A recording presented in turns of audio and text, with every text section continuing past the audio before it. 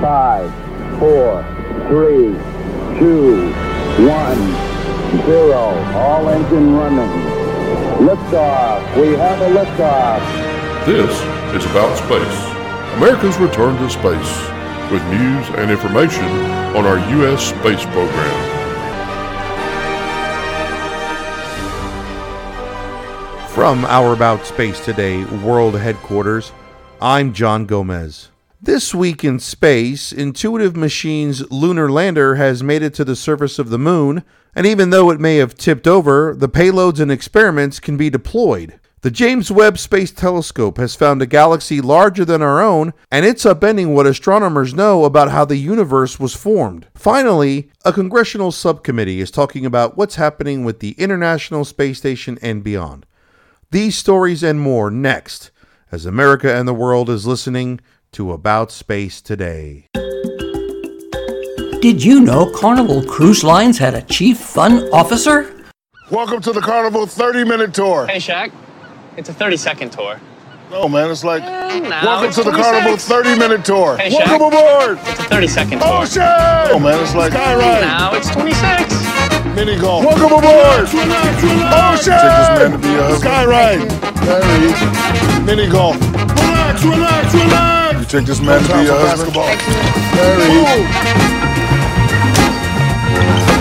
Carnival. No time for basketball. So call D&D Cruise and Tours and sail on a Carnival cruise from Port Canaveral, Fort Lauderdale, or Miami. We are the official About Space travel company. Call 877-747-8631 or email david.ddcruiseandtours@gmail.com and have a fun cruise. Welcome back. A congressional subcommittee has begun to explore the options going forward when the International Space Station is decommissioned sometime around the end of this decade. About Space Today's executive news editor David Denault has been following those hearings. David, what's going on Capitol Hill? John, the subcommittee which oversees NASA and the science, space exploration, and technology has now begun to look at the continued Earth low orbit, or LEO, possibilities. Chairman Brian Babin had these remarks. Today's subcommittee hearing will address the ongoing activities of the United States in low Earth orbit, and as well as the path to a future low Earth orbit that is occupied by a range of government, private, and international actors. Over 20 years ago, the United States established a continuous human presence in space through the International Space Station, which we all know as the ISS, weighing over 900,000 pounds and spanning the distance of a football field. The International Space Station is the largest single human-built structure in space. This one-of-a-kind research platform orbits 250 miles above Earth at 17,500 miles per hour and offers researchers several unique scientific opportunities, including access to a consistent microgravity environment and the extreme conditions of outer space. Not only is the ISS a technological wonder, but it also represents impressive achievements in international cooperation and foreign policy. The ISS partnership involves 5 space agencies from 15 countries, and researchers from over 100 countries have conducted science tied to the ISS. Congress has extended the lifespan of the ISS program multiple times, most recently directing NASA to continue operations until 2030. While ISS continues to yield several impressive scientific discoveries, the station is showing signs of aging. NASA has solicited industry input for a U.S. deorbit vehicle capable of safely deorbiting the station by burning it up on re-entry.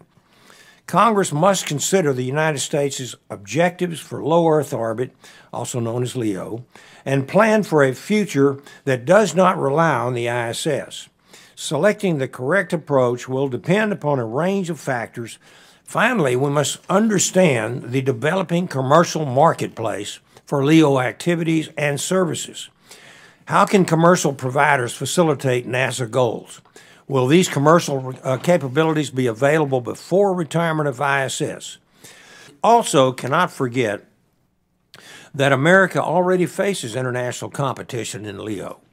When ISS was constructed, It was the only facility of its kind. Today, the Chinese Communist Party operates a space station that has hosted taikonauts in LEO since 2021. The CCP has also solicited international partnerships to conduct research activities on this station. If another station is not operable by the time ISS retires, the Chinese station may be the only human-occupied station available to scientists for LEO research. A member of the House Subcommittee is Central Florida's Representative Daniel Webster. So I'll recognize my friend from Florida, Mr. Webster. Thank you, Mr. Chairman. Dr. Dittmer, would one of the options be to keep the ISS afloat? I'm inclined to defer to Mr. Bowersox, but let me just give you a quick. Having an uncertain end date for the International Space Station is really detrimental to commercial development of low Earth orbit because it creates a great deal of uncertainty with regard to investors. And so while there is an option to continue, a technical option to continue ISS, and one of our recommendations is that it does stay in orbit until there's a commercial platform that's there or launching there, not 1 second longer. Not 1 second longer would be our perspective.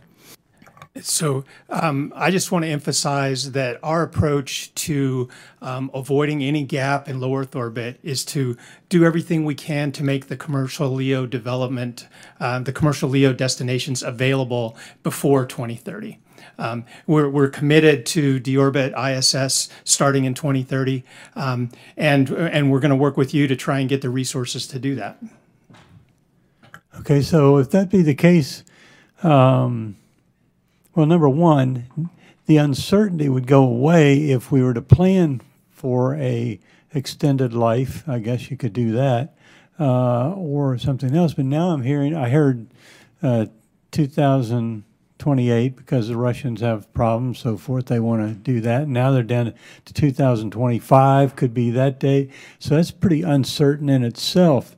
So what are the benefits and advantages of space stations that are commercial space stations as part of this solution? Okay, we understand there'd be a scientific advantage to having those, but what else would it be able? How would that benefit us in the sort of the decommissioning of the current ISS?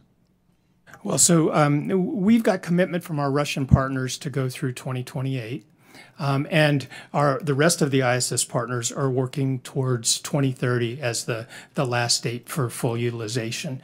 And then ISS deorbit would start after that point.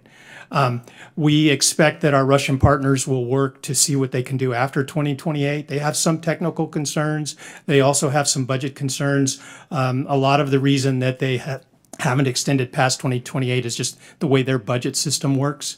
We have a really good technical relationship with our Russian partners, and we're looking forward to hearing from them that they're ready to stay with us through 2030. That's very important. I'm just jump in really quickly here. I will say Axiom and Voyager, I'm sure, are working very diligently to make certain that we have capabilities on orbit prior to the end of ISS decommissioning. I mean, prior to the end of life. It appears Congress is taking a very serious look at the ISS and beyond. John, back to you. David, with Axiom building their own slightly larger space station, what does this mean for NASA going John, forward? what I think is very important for NASA is that they will have an alternative to continue their exploration in low Earth orbit. Axiom will actually be connected to the International Space Station as it builds several modules before they separate and the ISS returns to Earth. Does this mean they'll be relying exclusively on private companies like SpaceX and Axiom for resupply missions and astronaut transport? The answer to that question is yes. NASA as well as Axiom will all rely on private contractors to supply a launch vehicle to get there, as well as astronaut training. So this is going to be a component that I think will be very favorable to both NASA and the developers of the new space station, Axiom. David, I think the last question that I have for you is, does all of this mean that NASA is going all in on the Artemis missions? For NASA, it means simply that they will be relying on their commercial crew program and the commercial partner program, and that way they can now use funds for their Artemis program. Is it going to be an all-in? We'll have to wait and see. It depends on the budgets from Congress and how fast we can move to develop the Artemis program that we can just routinely land women and men on the moon. David Denault, About Space Today's executive news editor, thank you for reporting on This Week in Space.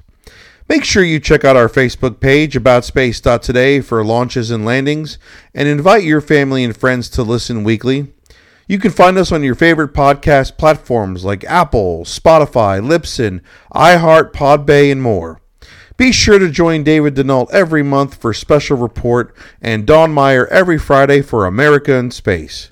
To all of our listeners around the world and here in the U.S., thanks for joining me. I'm John Gomez, and this has been About Space Today.